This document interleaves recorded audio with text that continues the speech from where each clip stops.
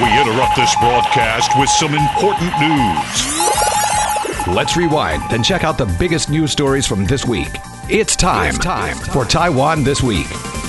Good evening and welcome to Taiwan This Week with me, your host Gavin Phipps. And I'm joined in the studio this evening by regular commentator Brian Hugh. Thanks for having me. And on the telephone by Taipei-based journalist Ralph Jennings. Hi, Gavin. Tonight we'll be discussing the Czech Senate President leading a 90-member delegation to Taiwan, the release of the National Taiwan University's coronavirus antibody testing report, plans to set up a representative office in southern France, a crackdown on Taobao, and some questions over letter combinations on licence plates. But we'll begin with Vice President William Lai and Premier Su Jing-chung playing a barb-loaded game of ping-pong this week with former President Ma Ying-jeou over cross-strait ties and national sovereignty. Ma made the opening serve on Saturday when he told attendees at a forum on security in the Taiwan Strait that the island was in danger of being caught in the middle of a power struggle between the United States and China, and President Tsai Ing-wen is pushing Taiwan to the brink of war with Beijing.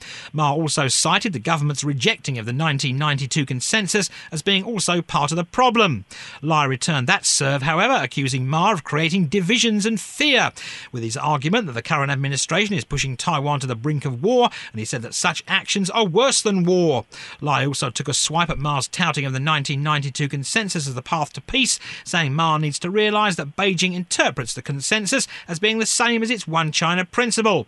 Ma's office responded to Lai, issuing a statement insisting that Ma's assessment was accurate, citing the Brussels-based International Crisis Group's listing of the Taiwan Strait in July as a region where the security situation is deteriorating. And Ma's office went on to call on the public to think about whether Taiwan's true situation was as good as the Tsai administration claims, and what the impact would be if Taiwan were to absorb first strikes from China.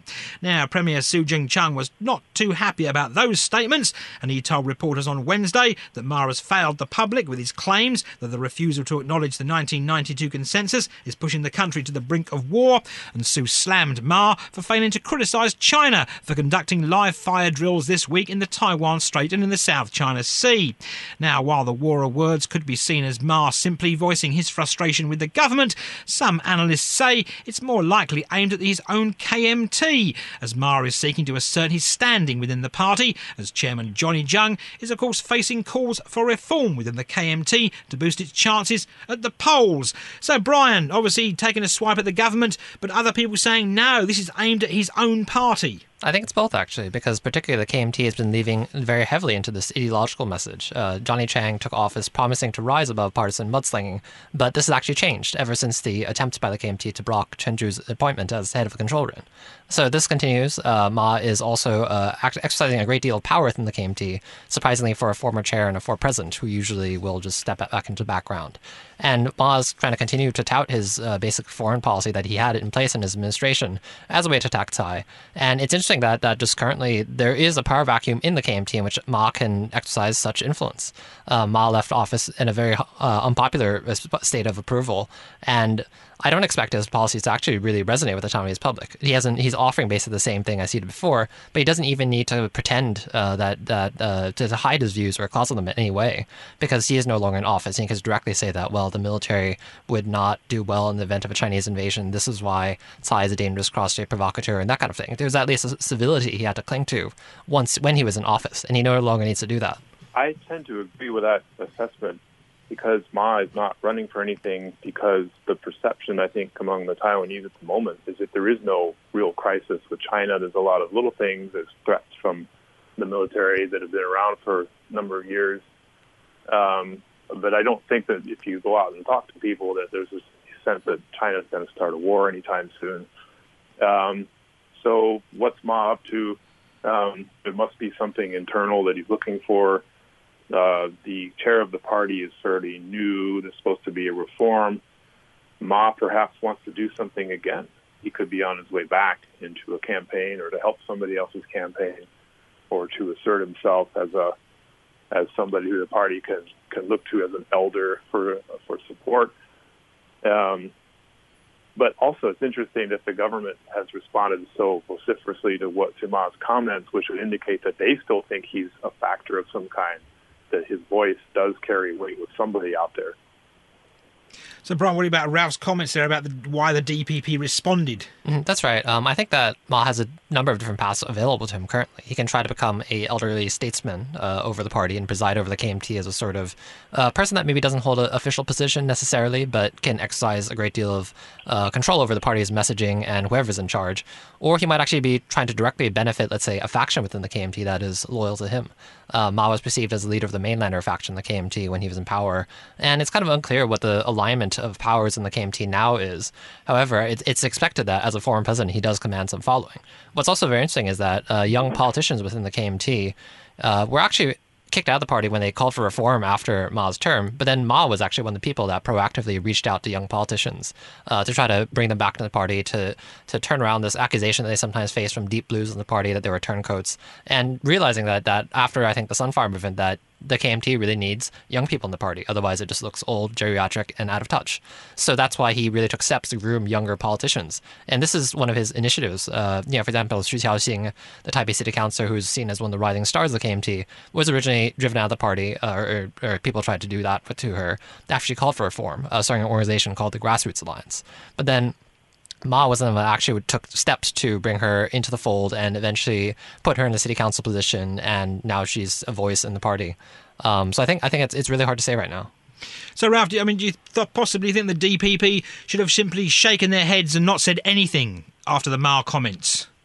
If I were running the party, I probably would have done exactly that, just let it go, or issue a very pro forma statement saying we don't need the 92 consensus, and it is, as somebody quoted saying a moment ago, that it's equivalent to the One China policy. Just come out with a simple 3-line comment from the Mainland Affairs Council, something like that. Just let it go with a big full stop, and then that would sort of imply that Ma doesn't have that much weight.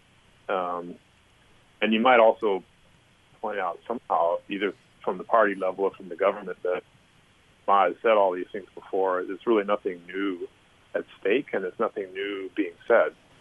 Yeah, it depends. I think the DPP, perhaps one approach they could take is just to give him enough rope with which to hang himself, which would be to just say nothing. Another attempt is just to actually respond in this way and to be quite strong on this. I can see in a different political climate in which the KMT is stronger, key officials such as William Lai or Su Zhenshang might not actually be as strong in their messaging attacking Ma. Sometimes they would just leave it to, let's say, younger, more overtly pro-independence voices within the DPP or related parties, or to the usual kind of pro-independence groups who actually were calling for Ma to be persecuted for treason for his comments. So it's interesting that they did decide to actually draw a line in the sand here. And I wonder if it actually also, to turn it around, has to do with the fact that this administration wants to keep the kind of deep greens in the DPP happy, that do want a stronger, more pro-independence message from Tsai. And so in this way, it's a way, by attacking Ma but not actually having to articulate a particular message, that's one way to actually satisfy people within the DPP too. And so maybe Ma gave them a weird opening in this sense. Ralph, do you think that Ma could be sort of setting himself up to possibly become chairman of the KMT again? I wonder that. When he was president, and I think he was chair also for much of his term, if I recall right, he was casting himself as being, I don't want to say, what's the word, but above the party factions. He was an outsider, essentially. A lot of people didn't like him in the party, which allowed him to rise to the top and be, respected because he wasn't part of the hardcore faction. So maybe he's looking at making another run for it if Mr. Jiang doesn't perform the way the party wants, or if something goes wrong in the next election cycle when Mr. Jiang would have to step down anyway, then they would need a new chairperson. I think it's very possible, but if he does so, then he will intimate that he will do so first. Ma actually even previously suggested that he might pursue a third presidential term, which would be legally unprecedented and definitely require a constitutional interpretation, which would be to interpret the Constitution as saying that you can serve 2 terms. You can't serve a third term after consecutive terms, but you could serve a third term after serving a period of 2 terms. So that would definitely require a constitutional interpretation, but he did try to hint at this before. Something as major as that. It didn't come to pass, obviously. So I think then with party chair, he would hint at it first, but he might be testing the waters. I think it is actually a little early to say. Moving on, and Czech Senate President Milos Vystrčil will be leading a 90-member delegation to Taiwan this coming Sunday, August the 30th. Now, the Ministry of Foreign Affairs has said that Vystrčil and the delegation will hold talks with President Tsai Ing-wen, Legislative Speaker Yoshi Kwon, Premier Su Jing-chung, Foreign Minister Joseph Wu, Health Minister Chen Shih-jong and other cabinet officials. They'll also attend an economic forum hosted by the American Institute in Taiwan in Taipei next week, and the delegation will include representatives from the Czech Republic's political, business, academic, research and cultural sectors. Now, Vystrčil will also speak in the Legislative Yuan's main chamber on September the 1st, after which he'll be conferred with a Medal of Honour for Parliamentary Diplomacy in recognition of his contribution to promoting relations between Taiwan and the Czech Republic. Now, 90 folks from Europe arriving in Taiwan and meeting with leaders and lawmakers has led to concerns about the coronavirus. After all, the Czech Republic, well, there are a lot of cases of the coronavirus now in the Czech Republic. But the Central Epidemic Command Centre says that strict coronavirus control measures will be in place when Vystrčil delivers his speech in the Legislative Yuan next Tuesday. Now, a guide will be responsible for leading the delegation through the legislature, and all stops and media points will be planned in advance. And apparently all the members of the Czech delegation will use designated elevators and bathrooms, which will be disinfected after use. So, Vystrčil coming to Taiwan. We talked about this a couple of weeks ago when it was announced. It's now coming on Sunday, Brian. There we go. He's going to talk to lawmakers and get a medal and meet with government officials. And this is more diplomatic signaling. It doesn't necessarily mean anything, I think, except for that. And that's probably precisely the purpose of it. This is a very large diplomatic delegation with 90 people, larger than, for example, Secretary of Health and Human Services Alex Azar of the U.S. visiting Taiwan with his delegation, and former Japanese Prime Minister Yoshio Mori visiting Taiwan on the auspices of mourning for Lee Teng-hui. And so this is an attempt by the Czech Republic to try to signal stronger ties between the Czech Republic and Taiwan, of course, as a way to basically signal that they don't have interest in aligning with China. But this is also a move in Czech domestic politics, particularly because their current prime minister, Miloš Zeman, is seen as more pro-China. And so this is an attempt by groups to criticize him on that basis. Previously, China has threatened economic measures against Czech companies operating in China for stronger ties with Taiwan. But this actually led to backlash in a way that called for reinforcing ties between Taiwan and the Czech Republic. And this includes city-to-city ties between Taipei and Prague in particular on the basis of city-based exchanges. But it's more signaling, and I think it's kind of interesting that we'll see all this disinfecting. They were planning on disinfecting the legislator 3 times, or in 3 stages after the visit by the Czech delegation.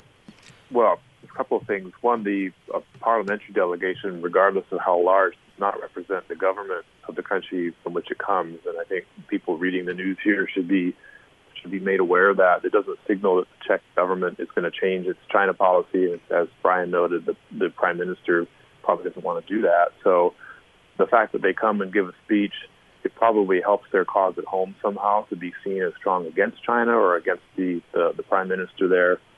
What it does for Taiwan, I think, is just another laurel in the foreign policy cap, where we have Azar's visit, the Mordi visit, now this one, and there could be others like it.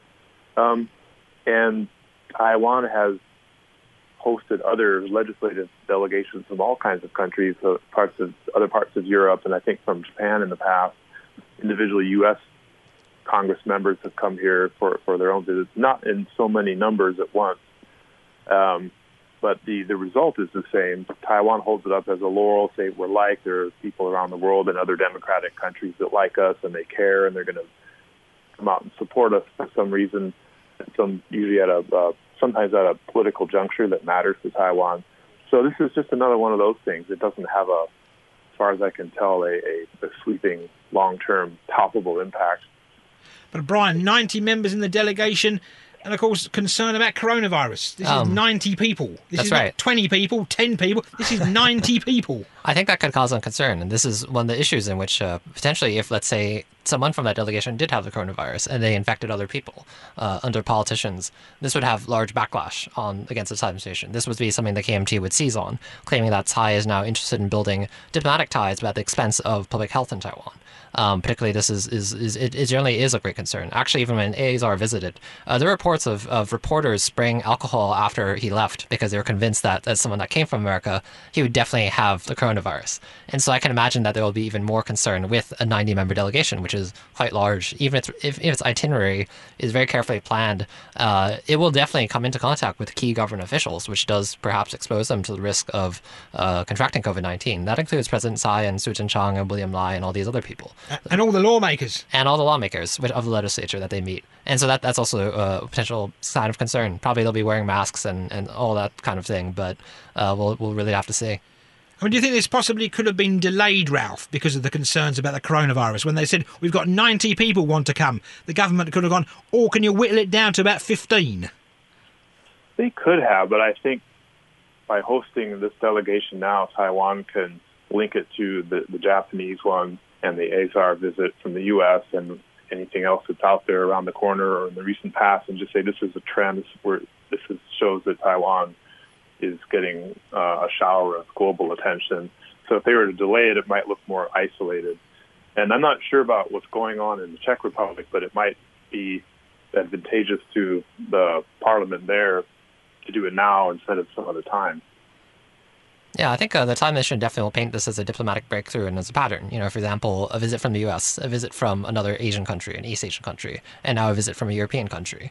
And this also sets a model, I think, for future diplomatic visits from other countries, that diplomats or politicians that travel here can bypass the usual quarantine measures and meet with politicians, and this can be a way to signal something regarding, let's say, that country's domestic China issues, building ties with Taiwan to fight the coronavirus, the claim that they're doing that, standing together as democracies, or what have you. I think that this really does open a path and create a model for future diplomatic visits, and particularly with global tension on Taiwan right now because of the COVID-19 pandemic and Taiwan's successful handling of it, this could be successful. This definitely is something that the Tsai administration really wants to push for. And staying with the coronavirus, the National Taiwan University's College of Public Health released the results of its controversial mass coronavirus antibody testing program in Changhua County on Thursday, where it found low rates of exposure to the virus among high-risk population groups. The results of the mass testing program are being seen as a significant validation of the Central Epidemic Command Centre's efforts to control the disease. And Changhua Public Health Bureau Director Ye Yan-bo says the study tested for neutralising antibodies that the body produces following exposure to the coronavirus and was intended to offer a picture of how prevalent the disease was during its peak here in Taiwan, which of course was in February and March. Researchers took samples from 4,841 subjects with a high risk of coronavirus exposure, including the contacts of confirmed cases and people in home quarantine after returning from abroad, as well as from healthcare workers and epidemic front prevention staff who were working on the front line, basically. Anyway, according to Ye, neutralising antibodies were found in only 4 of the test subjects, equating to a positive rate of 8.3 per 10,000 people. And Ye is describing such a low rate of exposure in a high-risk population in Changhua as being extremely good news. Now, you might wonder why they picked Changhua. Well, of course, Changhua was the centre of Taiwan's coronavirus outbreak because a taxi driver, of course, did get it and he died.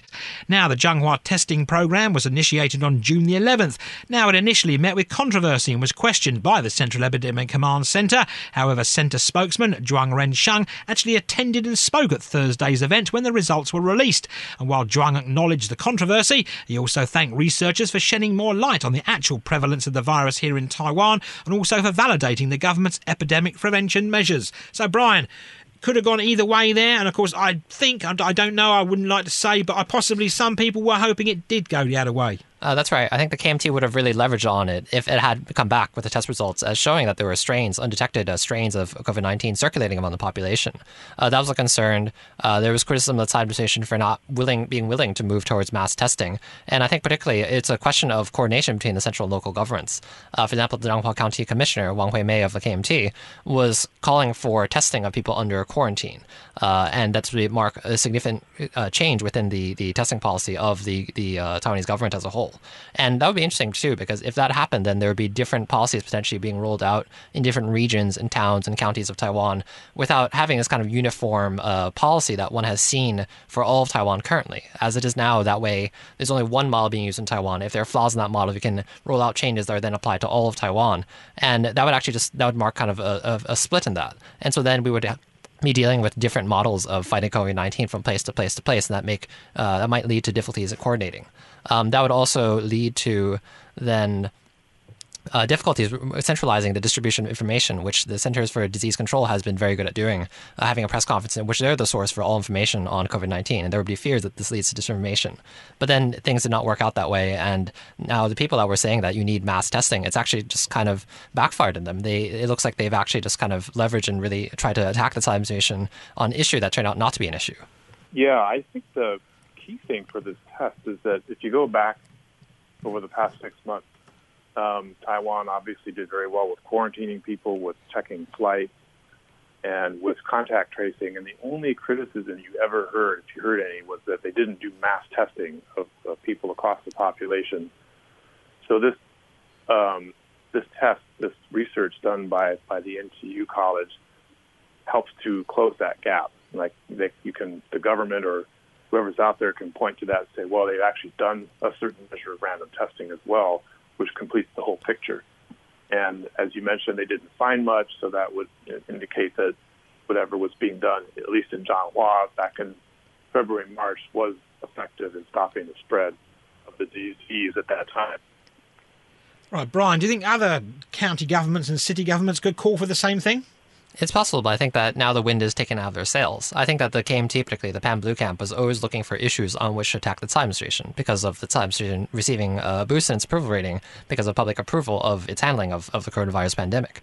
But then this was the issue on which they could attack the Times Station on, claiming that Tsai was afraid to lose, for example, the prestige that Taiwan had gained for being praised for its COVID-19 response, and that this was the reason why they were trying to avoid testing to keep the numbers down, to keep it artificially low. I mean, to be honest, there were concerns that are quite valid about undetected strains of COVID-19 circulating through Taiwan. For example, the Panshu, the vessel that traveled to Palau, and then there were all these sailors infected. Well, where did this infection come from? It's thought actually now within Taiwan. But it's actually not counted as domestic spread within the numbers. It's counted separately from domestic spread, imported cases, and so forth, the third category. So there has been a little bit of sleight of hand to keep the numbers low, to be honest. But this didn't work out this time. The KMT has mostly tried to attack the Times Station on its economic measures, the effect on the economy from COVID-19 measures. But now it really thought it had another thing which to attack the Times Station on. It turned out it probably didn't. Yeah, I don't think there's much of a political angle. It could be that the government here has kept the numbers low by categorizing them in one way versus another. Although I think the numbers from the ship, from the naval ship, have been reported right alongside those from the community in Taiwan, usually in the same breath. I think they're listed together on the CECC website. So if the KMT wants to make something out of this, I just don't know what they're going to do. I don't think there's anything there. You do hear, I think at this moment, there are 10 local cases that don't have an obvious origin. So the government has acknowledged that, and they're trying to figure out what exactly happened and who they made contact with. So that does cause some concern. We saw the face mask rule come back earlier in the month, and I think 8 different kinds of places like schools and night markets and things like that. So that would indicate that the government is still worried. And as you're suggesting, they certainly don't want the numbers to go up because it would go against it would be a big epidemic problem here, and it would also go against the whole idea that they've done extremely well in handling it to date. And we have to take a short break now, but we will return after these rather important commercials.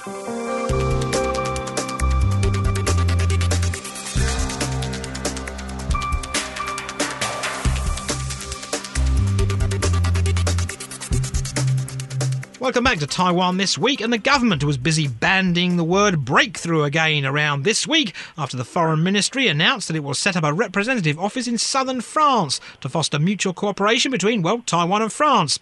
The office will be located in the university city of Aix-en-Provence, which is located some 30 kilometres north of Marseille. Premier Su Jing-chang lauded the opening of the representative office as a diplomatic breakthrough that highlights the government's effective diplomatic policies, while the head of the Foreign Ministry's Office of European Affairs was being cited as saying Aix-en-Provence was chosen based on its geographical advantages. It's close to Montpellier, the Sophia Anthropolis Science Park, and Toulouse, if you want to know. Now, the Foreign Ministry says details concerning when the office will open have yet to be finalised because of the coronavirus pandemic, but when opened, it will be Taiwan's second office in France, following its main representative office, of course, which is in Paris. So, Ralph, Aix-en-Provence, nice place to be stationed if you work for the Foreign Office, But I mean, it's more of a university town than one of France's larger metropolises, which could sort of counter any, we've got a new representative office type of talk. I think this representative office fits in with a broader trend that Taiwan has been hoping to reverse, which is that they had been asked to close representative offices in some countries that were loyal to China since 2016 when President Tsai took office. And that goes, of course, hand in hand with the absolute loss of diplomatic allies since that year as well. So if Taiwan can come back and say we've got a new office anywhere, then it shows that there's an uptick in this, in this trend that has obviously been a sore spot over the last 4 years. Yeah, I think particularly this is the Time Institute is touting this as the third diplomatic office that it's opened recently, apart from one in Guam and then one in Somalia and now one in France. And so I think particularly because France is a large country, a large European country with a large economy, the Time Institute will tout this as a diplomatic breakthrough that this represents the strengthening of ties with France. And this maybe is different than with Somalia, which is an unrecognized state, and with Guam, which is one of Taiwan's, which is quite small compared to France. And so there's that. The question for me is this: is it routine? Is it just opening up another representative office because France is geographically large and you need an office in southern France? The other locations that were considered were Marseille and Lyon, but I think there was some negotiation there. If it could just be something routine like that, just opening another representative office because there is an evident need for one, that the existing one is overwhelmed, but you will still tout it as a diplomatic breakthrough anyway. Unfortunately, it's very hard to tell from the outside what could have happened within French politics that would have led to the strengthening of ties with Taiwan in such a way to allow for a representative office being opened, a new one, as being some kind of breakthrough or significant change. Aix-en-Provence, Brian, is in fact known as a university city. That's right. Do you think that could have had some Taiwanese students studying France could have had anything to do with it? It could be. I mean, it's a particular destination for a lot of, I think, young students that are entranced by Europe and the history of Paris, for example, or French culture. And there are definitely a lot of students that travel to Europe or do work-study programs and that kind of thing. So it could be that. But it could also just be regional, I feel like, because the fact is Paris is more located in northern France. But what about, could maybe the Tsai administration have eyed Strasbourg for the representative office, which of course would have been a bit of a coup because of course the EU is based there some of the year? That's true. That definitely would be the case, I think. But it probably would be too sensitive in that case. I do think it does represent that, particularly, for example, also with the Czech Republic visit, that European countries now are interested in maybe signaling stronger ties with Taiwan. Tensions against China are increasing because of the U.S.-China trade war, the COVID-19 pandemic, and whatever. And so this actually does allow for more space for Taiwan to move. But I don't know if this represents a significant change per se. If this representative office will be near a technology center of some kind, then it makes a bit more sense to put it there, because Taiwan and France have talked over the last few years at the at least I think at the governmental level as well as at the industry level about doing more tech cooperation. France is trying to promote its tech industry. Taiwan obviously has all the hardware that anybody needs for that kind of a trend. So there could be a tie-in to that effort as well. But a nice posting, Brian. If you work for the Foreign Office, then where do you want to go? You got Paris or Aix-en-Provence? That's true. It's nice to get out of Taiwan, perhaps, but traveling anywhere now is quite difficult during the COVID-19 pandemic. And of course, that is the point, because of course they've talked about it, they've mentioned it's going to open, but of course the coronavirus pandemic means we don't have a date yet. Much is the story with the Guam office, which I believe is now going to open in September, but we don't know because of the coronavirus pandemic. That's right, and so it's actually just an unusual time to open offices. But I think maybe the Tsai administration really does want diplomatic achievements at present. It's already vowed that it won't lose any more allies, and it suggested it wants to increase the amount of allies Taiwan has. An intermediate step could just be opening new offices and saying this is a big achievement. And of course, Ralph, we talked about the Guam office there. Of course, Taiwan had an office in Guam up to a few years ago, closed it down due to budgetary concerns, and it's now going to open a new office in Guam, which of course is US territory. Sure. And this would be another U.S. office that got, I can't remember how many TICO offices are in the States, 5, 6, 8, something like that. And then this would be a logical one because Guam is the closest U.S. territory geographically to Taiwan. It's a big spot for tourists in a normal year, Taiwanese tourists. It's a good place for Americans to go for any kind of immigration, visa processing if you have to be on U.S. soil to do it.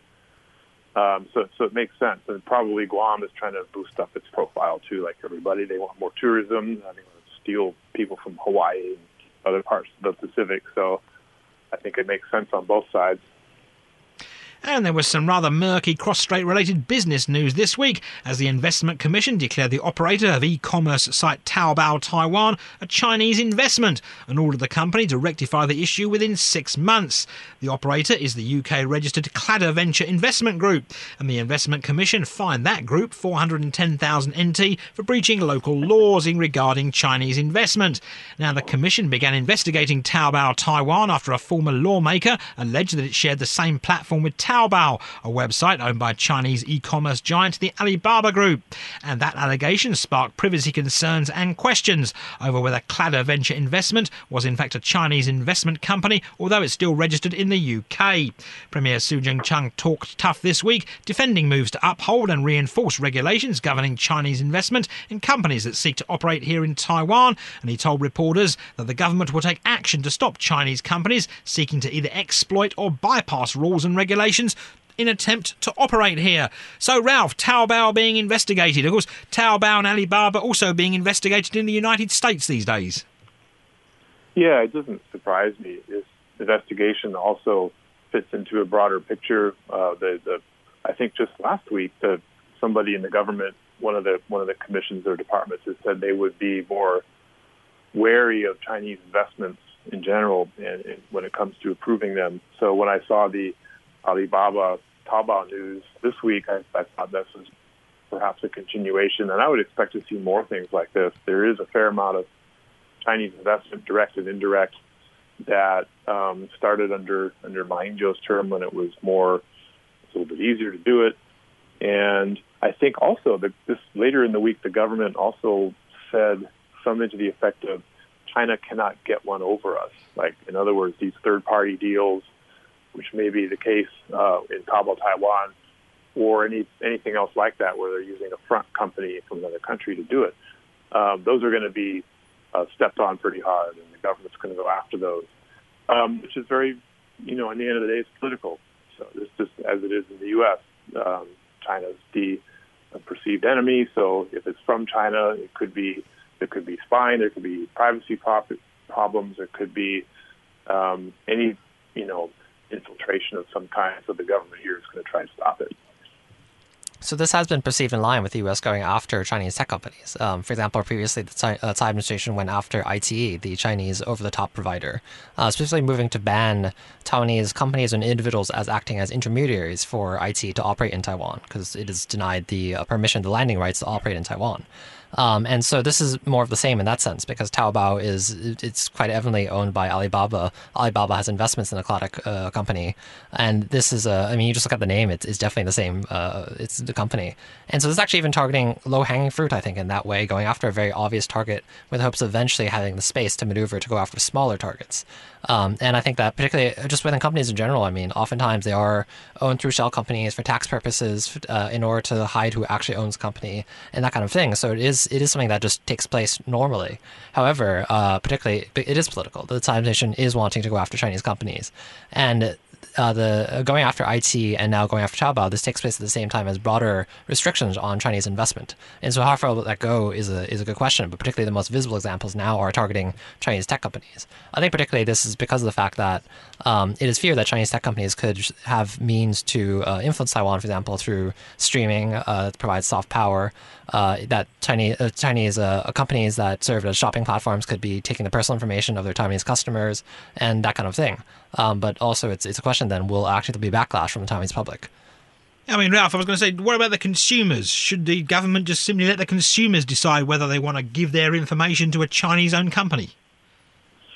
They could. I think that some consumers know the Taobao name as being a derivative of Alibaba and Tmall, which started in China. They're still in China, and if they know that, then they would be a bit suspicious from the get-go. And you could leave it up to them, or make sure that, or you could have the government advising them not to give out too much information, anything more than an email and a payment method or something like that.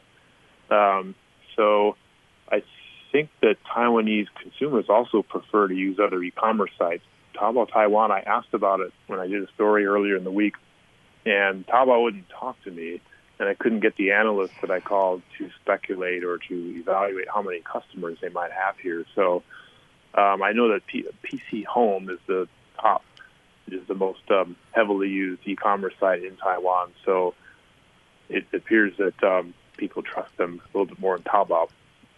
So obviously, Brian, Taobao refusing to talk to Ralph there. Do you think they just didn't like Ralph, or do you think they've got something to hide? It's a good question. It's hard to say. I mean, Alibaba is definitely very close to the Chinese government, and there probably would be concerns regarding that. But I think for a lot of Taiwanese consumers, they just go after what is cheaper. And sometimes it is actually going with Chinese shopping sites, which sometimes are cheaper in price than their Taiwanese counterparts. And there's that, but there are privacy concerns there too. So I think we'll have to see. The Tsai administration really has not left it up to the market, though. They have actually wanted to take steps to restrict Chinese companies. In the case of, for example, over-the-top providers, Chinese over-the-top providers, they could have also just allowed Taiwanese companies to try to fight it out with them in the market and hope that the Taiwanese companies will come out on top. But then when it comes to this, Chinese companies at the end of the day usually have more resources and are larger, just by nature of the size of the Chinese economy versus the Taiwanese one. So I think that's not as likely, and I think that's why one sees this proactive action from the Tsai administration. And of course, Ralph, the Investment Commission finding Cladder Ventures 410,000 NT. Now it's called Cladder Venture Investment, which I'd take it 410,000 NT was like not a lot of money for them. Yeah, these fines never seem to amount to a whole lot if you figure it's a profitable and large business. And in a way, they're almost more symbolic than they are punitive or actually a loss to the company.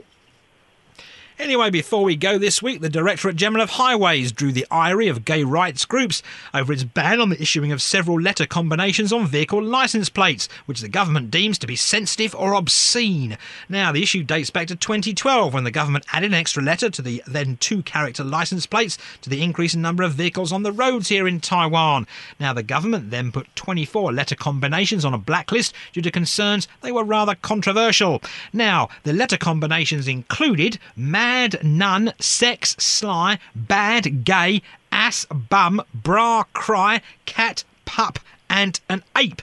And gay rights groups now say that enough is enough with the blacklist, as it's time that the letter combinations spelling words such as sex, bra and gay were no longer viewed in negative connotations. The Directorate General of Highways has said that it will review the matter after collecting more opinions about it from members of the public who might have a number plate that has something rude on it. So Brian, I mean, if you had a number plate that said mad, nun, sex, sly, bad, gay, ass, bum, bra, cry, cat, pup, ant or ape, would you be offended or worry about offending other people? Not particularly. I think that Taiwan, particularly claiming to be a pluralistic society, one that has legalized gay marriage and is open to a diversity of views regarding many social issues, I think that this is very outmoded. I think this is time that these kind of license plates restrictions should be undone.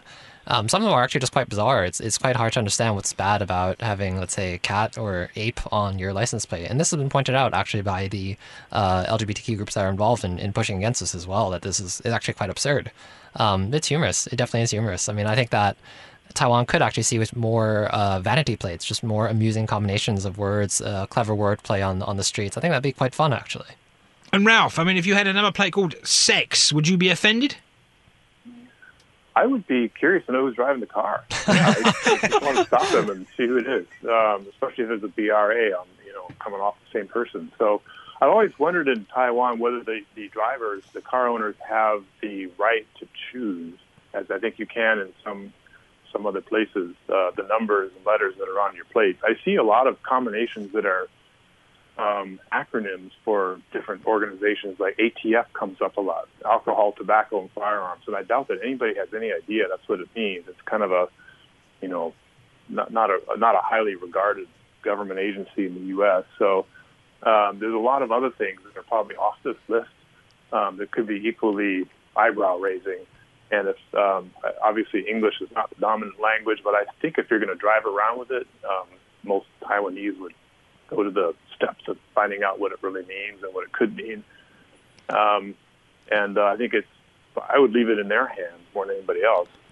Of course, Brian, the number plates, they do actually auction off number plates in Taiwan every year, and lots of those number plates are lucky combinations of letters and numbers. Letters, English language letters that have a sound in Chinese of a number.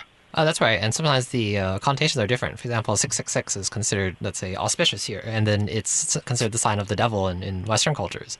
So there's that too. I mean, it's cultural sensitivity. What is seen as offensive varies from culture to culture, but then I have no idea why ape is offensive. That also being said, I also see all these crazy night market shirts everywhere, and there are all these bizarre things that are actually quite offensive in English, and you just see them on night market shirts. And I live in Wanhua. It's full of many people that go around wearing them. They're usually quite elderly, and nobody wants to regulate night market shirts, so I'm not sure why this is the case for vehicles. Can you give us an example of what you... it's a family show, bear that in mind.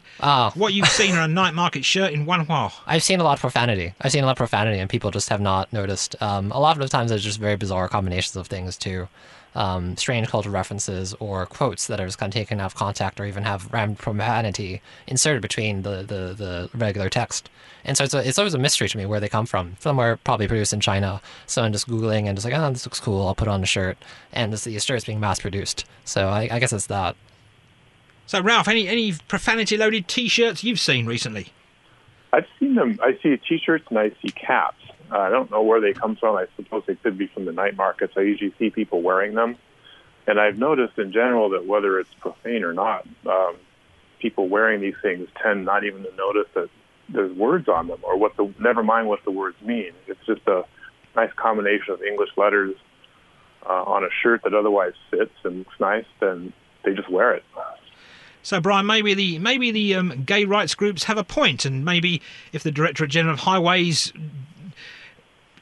doesn't take these words off the blacklist, the gay rights groups could call the night market police. That's true. Why not? I mean, that'd be interesting. Anyway, that's where we'll leave it here on Taiwan This Week. And I've been joined in the studio today by Brian Hugh. Good night. And on the telephone by Ralph Jennings. Thanks, Gavin. And thanks for tuning in to this week's edition of Taiwan This Week here on ICRT with me, Gavin Phipps. And don't forget to check out Taiwan This Week podcast on your favourite podcast app, where you can get access to all our previous shows. Tune in again next Friday evening at 9 for another informative look at the top stories of the week with Taiwan This Week. And don't forget to also check out our podcast on our website, icrt.com.tw. Now keep it here for more music and news only on ICRT FM 100.